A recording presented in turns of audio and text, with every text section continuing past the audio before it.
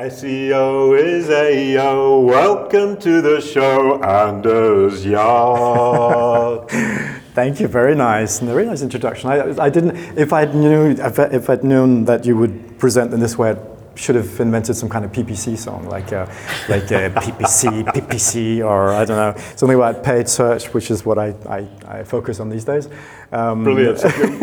Well, future guests will know that they're allowed to sing a little bit of a song if they want. Maybe I can put in a couple. I can put in a couple of PPC. When it gets. Brilliant stuff. It's lovely to meet you. We did meet a few years ago. Yep. This is the second meeting. I know that you're Danish. Absolutely. You have a degree in economics. I do actually. I have a Bachelor of Science in modern languages and economics from Copenhagen Business School, and then after that I did a master's study in a French business school to get a European Master's in Management. Which is how you ended up in France. Yeah, that's how I ended up in France in 1995, and I got stuck here. And you've been living in France for more time than you've been living in Denmark. I have been living in France for more years, but I still have my Danish passport. I don't have a French one, and I try to insist on that. I have some of these anecdotes where once on the Champs-Élysées, you go there as well. Yep. And then one day my wife says to me, "Oh my God, I think everybody's a tourist here. We're the only French." And I was like, "Well, yeah, not really." I saw something on your bio about the Voigt-Kampff test. I'm curious, what is it? Right. So the Voigt-Kampff test is what. What's his name in Blade Runner uses to identify or to detect who is an android and who isn't. So it looks at your eyes, and then it looks at how your eyes are reacting to questions, emotional questions. And I loved Blade Runner until they came out with that last film. I thought that was a disaster, but I loved Blade Runner. That's so on my sort of list of favorite films. There's Blade Runner, and there's a Minority Report, which is very much looking into the future. Brilliant stuff. Yeah. Unfortunately, we don't have video, so we can't be looking into your eyes. I'll look into your eyes, and I will tell the audience if you are a cyborg or not. Yeah, I'm not. Right, we're going to get into the questions now. This is a serious subject. PPC, yeah. This is a subject I actually hadn't thought about talking about. Paid advertising in the voice search world or the answer engine world is not something we immediately think about. No. I mean, what's the current status now? Yeah, so the current status now is that there isn't any. As far as, now officially at least, there isn't any. Then we've got these rumors saying, hey, we were talking with friends, and then there was the Amazon Echo it was on, or the Google, or my telephone was on, and then, they probably heard what we said, and then they put advertising on my, in all the channels, which is technically possible. So they could be listening in on conversation, just like, have you received that email that says, we hacked your accounts, and I filmed you when you were looking at a porn site, and now I'm going to send this out to all your social networks, to all your friends, unless you pay me so much money in Bitcoin, whatever. No, I haven't received it. So you haven't received that. I'm going to send it to you. No, but so basically, technically speaking, if you're hacked, somebody can activate your camera, and technically speaking, I think Google would be able to activate the mic on your, the speaker on your phone, and grab any conversation. And we know that from there they can do voice recognition. They can identify words, they can identify topics, and all they need to do then is take your profile, your whatever ID you have, a cookie on a computer, your device ID, and put that on a in-market audience list, which is one of the new things in advertising. So, and that's where you could have a link between what's being said and advertising that you see. So this got me thinking about, so what else? But that is a rumor. That is a rumor. That's a total rumor. I mean, it would be totally against all of privacy regulation, especially GDPR. But anything out there, it would be totally against that. And then we, of course, know that they would all respect the rules and never do anything like that, would they? That was a tiny bit ironic. So you were telling me about your super duper theory. So the theory, in theory, this could be done. Yeah, so that's possible. But I'm not sure. I'm not sure they're going to get buy-in from whatever. They've probably been testing. There's probably things going on. But then at the same time, maybe that's actually the best advertising model, because we don't want. So ask me a question. Whatever. Ask me a question. How much is an iPad? The following answer is being provided by Innovel, provider of digital marketing insights. And Apple, what was it, iPad? iPad is 500 quid. So, that's the pre-roll. Oh, and worse than that would be, how old is President Obama, ex-President Obama? Yeah, this is sponsored by Novell. President Obama is now 55 years old. But so you can look at video advertising. You can check out, what are they doing? They're doing pre-roll. Now they're doing interruption. Like, I hate that. So you're watching a video. To rant about that. You're watching a video and then it stops, and then you've got this stupid advertising coming in, cutting what you're doing, and this is totally against anything that I believe in, and it's totally against what Google used to believe in. Remember that. I mean, why are we in search? Because it's the perfect marketing relation where somebody's actually asking a question and they're asking to get an answer, and paid search answers that in a very, very elegant way. And that's elegant advertising, and it's anti-interruption. It is against the old advertising model, which was interrupt so that you can get their attention, take their attention where you can get it. So that is against principles of most of the recent trends in digital marketing. So I hate that, and I think Google did it because Facebook did it, and they realized that in order to compete, they'd had to do the same thing. But two things there. Sorry, one of which is I really like the phrase elegant.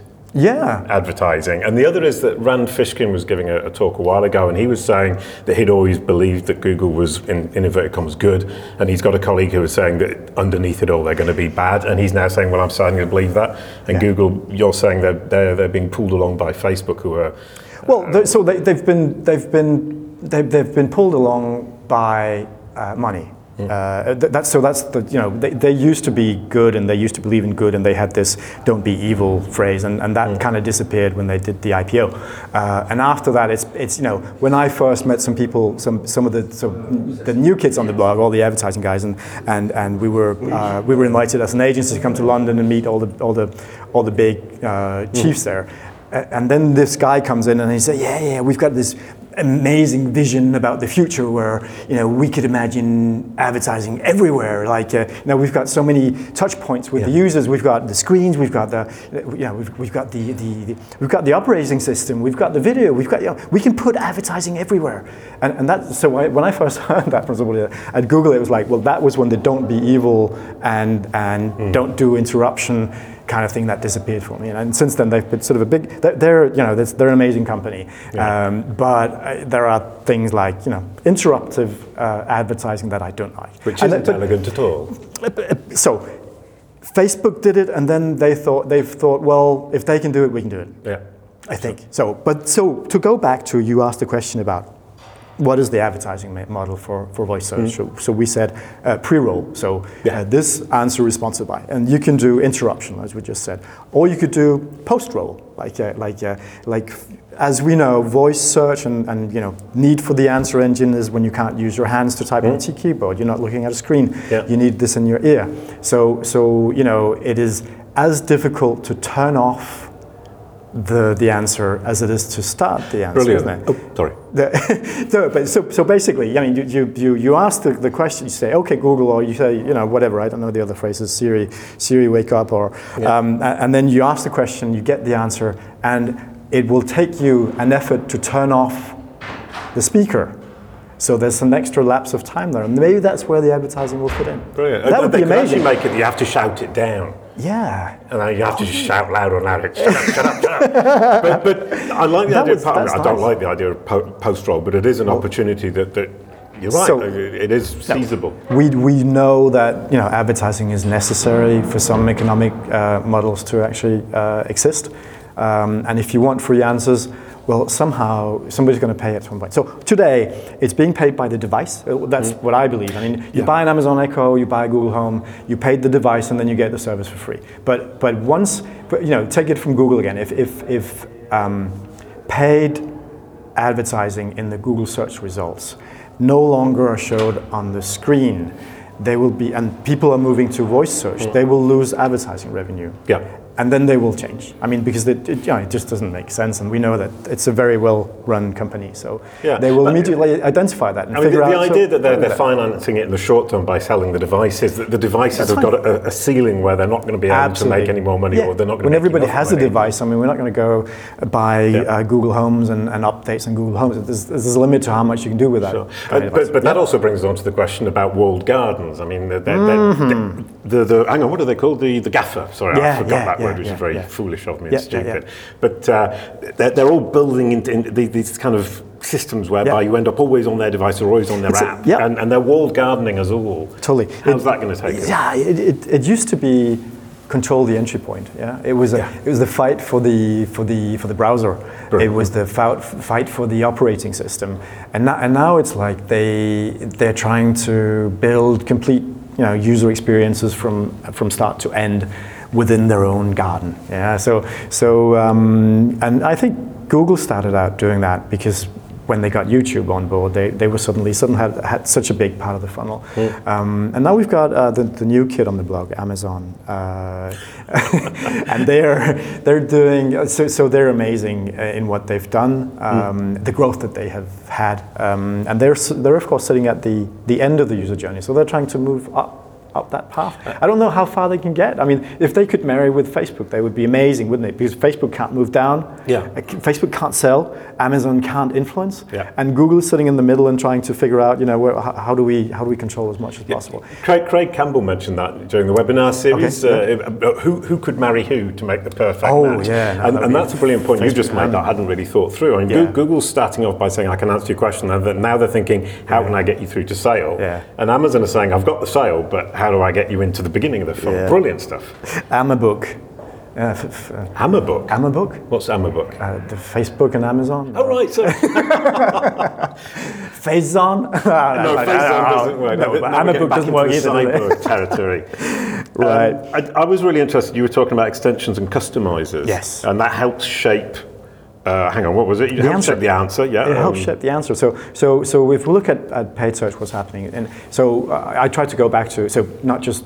Voice search is not big, so just to take that little thing here. In the survey that we did, we looked at the leading paid search teams and asked them, "What are you doing?" We asked a lot of questions, and one of them, 94, and one of them was, "What do you do in voice, or do you use voice search analysis?" And there was between 12 and 15% who actually did something in voice search. And that makes total sense. I mean, they are not working in voice search. There's no advertising model, but they try to understand. They try to figure out what's happening, what the end user is doing. So they grab that insight and use it for whatever campaign they're doing. So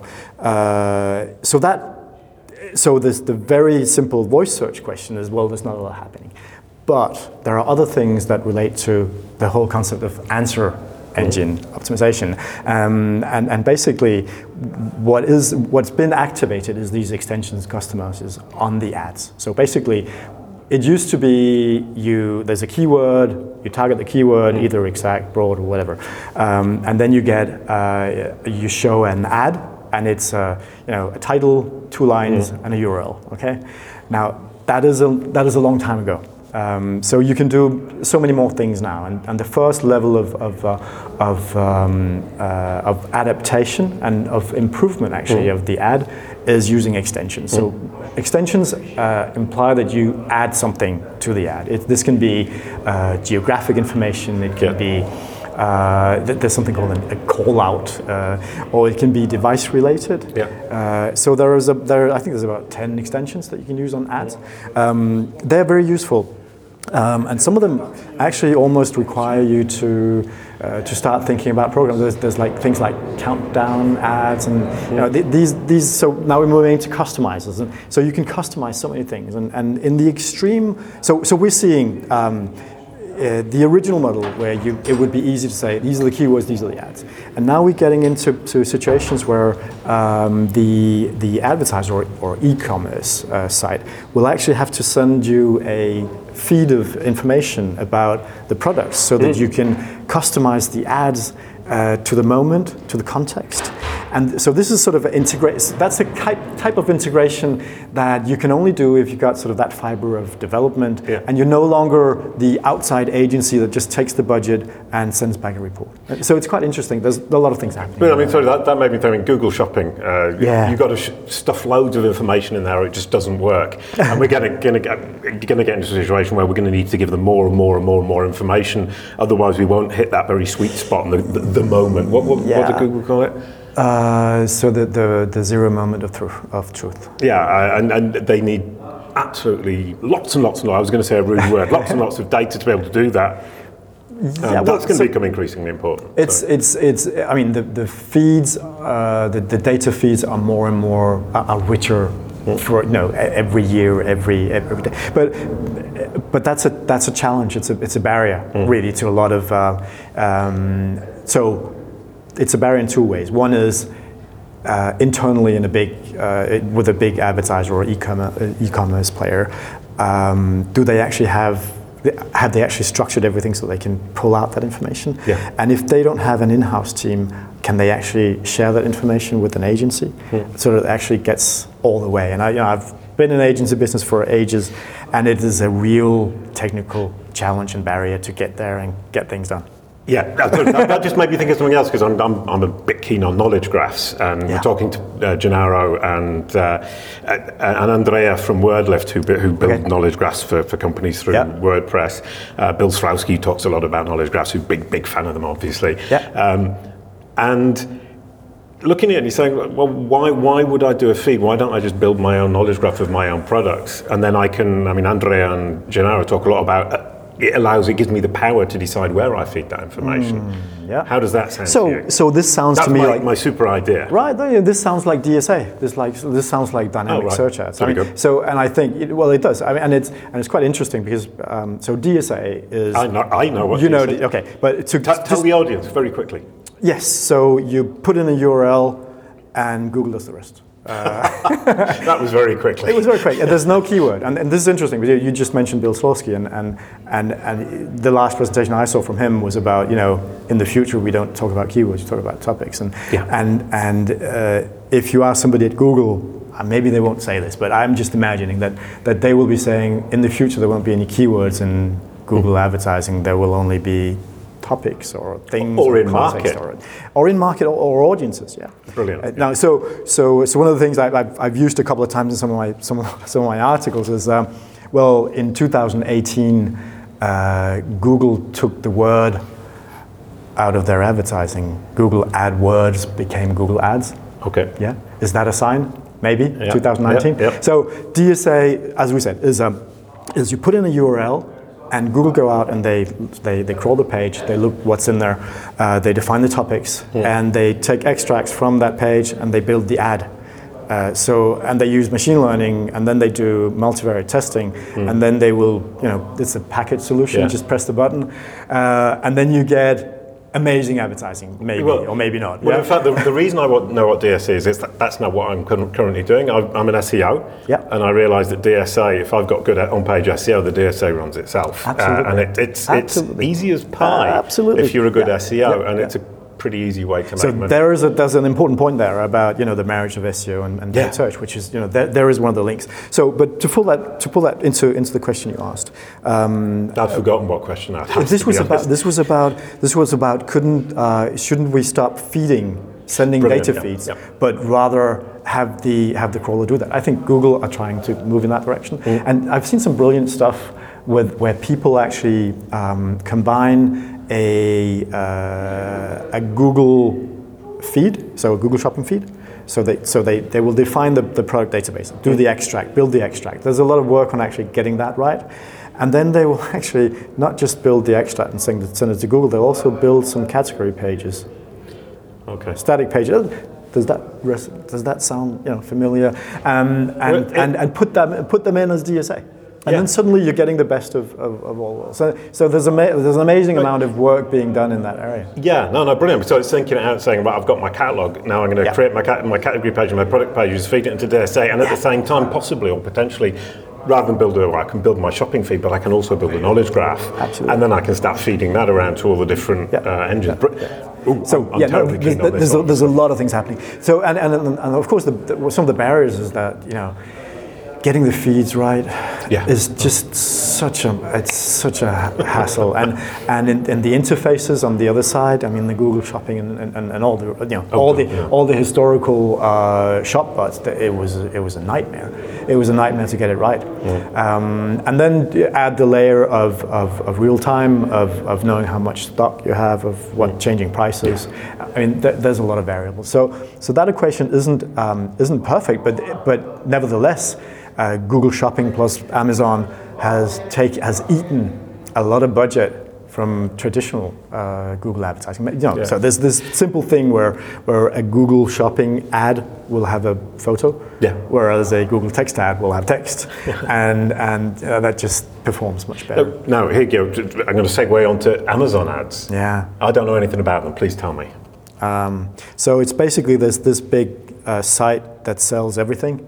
And not Amazon, the ads on Amazon. And now they've decided that they need to do ads as well because everybody else does, and they can earn more money. All right. Okay. And they've jumped into that, and they're doing it, pretty impressively, in a very, very powerful way. So the first place they work in is within Amazon. So they're on their own site advertising themselves. Yeah. So they're probably building, outside as well, because they probably need to, like everybody else. Yep.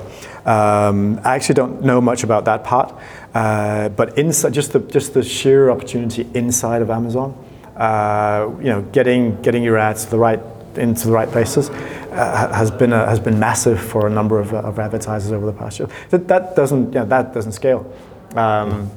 And there's another thing that doesn't scale. So we're talking, and I've mentioned that in my report as well. We're talking about the growth of Amazon ads and the fact that they now represent something like 10% of Google ads, which is huge already. Oh wow! Yeah. And they're forecast to double that within 1.5 to 2 years. 20% of Google, and that probably means Google stagnate or I was going to say as long as Google don't grow. Yeah. And Amazon takes more. But the thing is, from my point of view, I call this a measurement-driven strategy, actually, because it all comes back to the end of the funnel and the fact that when you can measure at the end of the funnel, everything else just doesn't matter because they did the sale, they did the kill.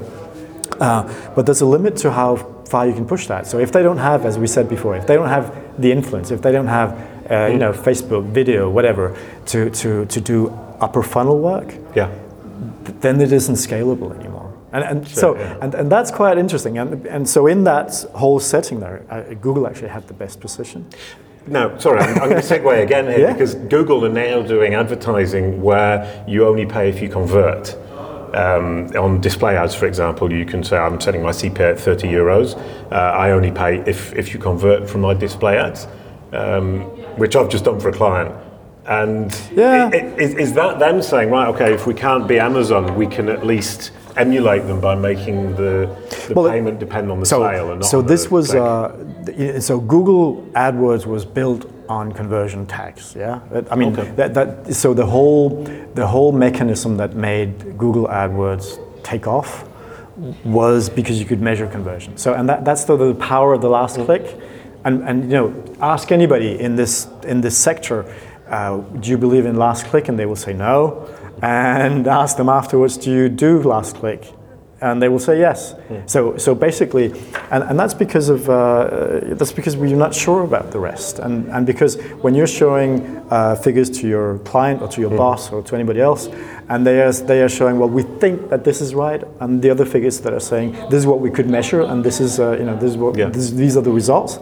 Well, the second version just I think I put that somewhere. Conversion eats clicks, and clicks eats. Sorry, say it again. So conversions eat clicks. Yep. Yeah, clicks eat impressions.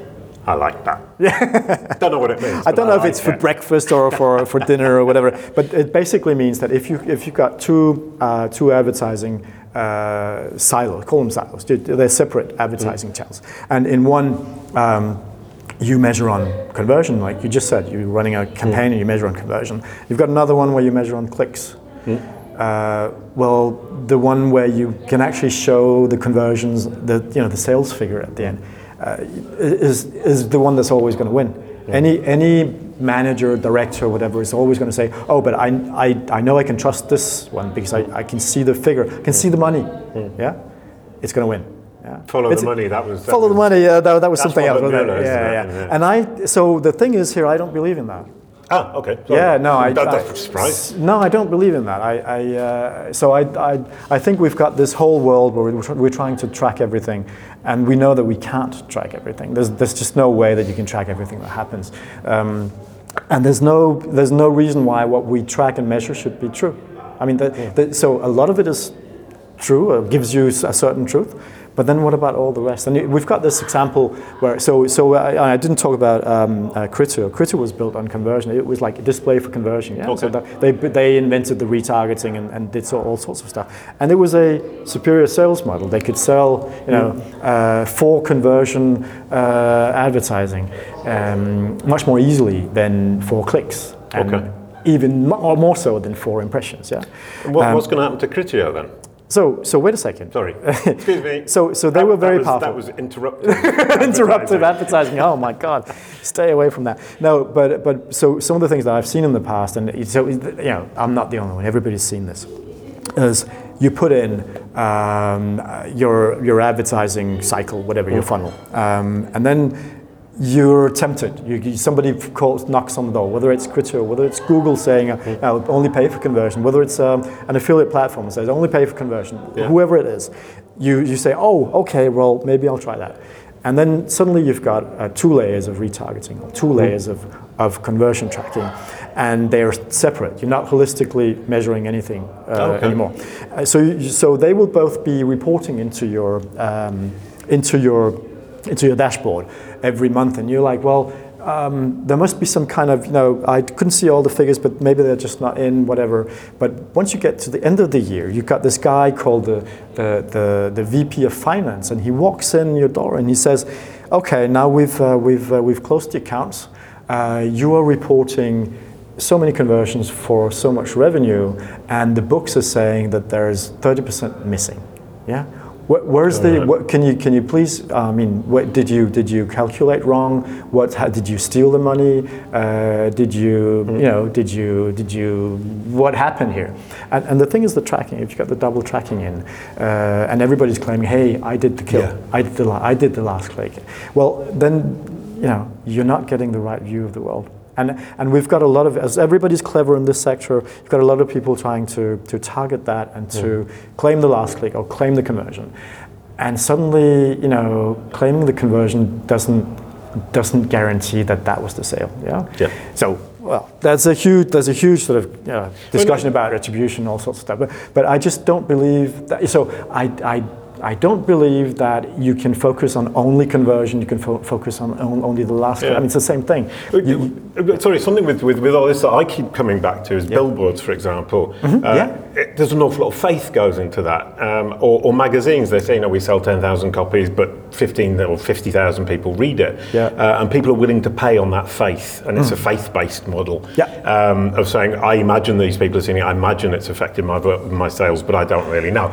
With digital, we immediately came with this measurement thing, and we're being perhaps hammered by it and being restrained by it. Well, the thing is, once we did that once. We opened the door and said, okay, we can measure everything. Yeah. And that was the day we made the mistake. Pandora's box. Yes, we opened that and we said, we can measure everything. And now we're trying to sell a display marketing showing the kill, and it's showing the kill. Yeah, and there's so the process from influence all the way through to conversion can be very long, and you can lose the cookies, and you can change channel, and you can move from one walled garden to another, and suddenly everything else disappears. You do not know what happened from one channel to the other, and that's the problem with walled gardens. You're never going to have everybody in the same garden. Yeah? Yeah. So how, as a marketer, can you actually optimize what you do towards the end user, and still be optimizing what you do in the walled gardens?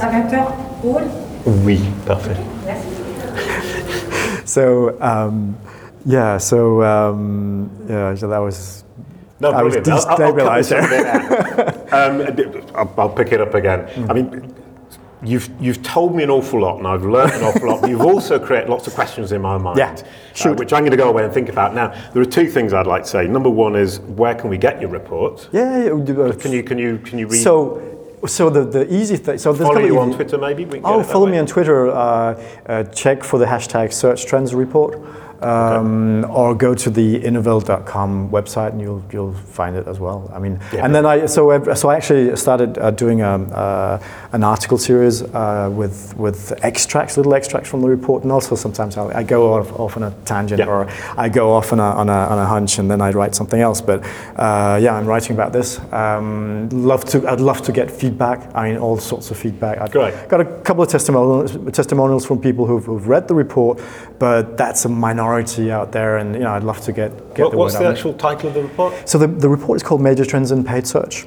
Major Trends in Paid Search. Yes, and it's based on what the leading paid search teams are doing, based on entries that were shortlisted in search awards across Europe, across the UK and US. Brilliant. In 2018. Okay. Yeah. Well, if there's anything left you want to say, please say it now. PPC. Which leads me beautifully onto the fact that I now know that you're not a cyborg because I've been watching your eyes, and the other is SEO is AEO. Thank you, Anders. Good stuff. Thank you. Thank you. That was brilliant.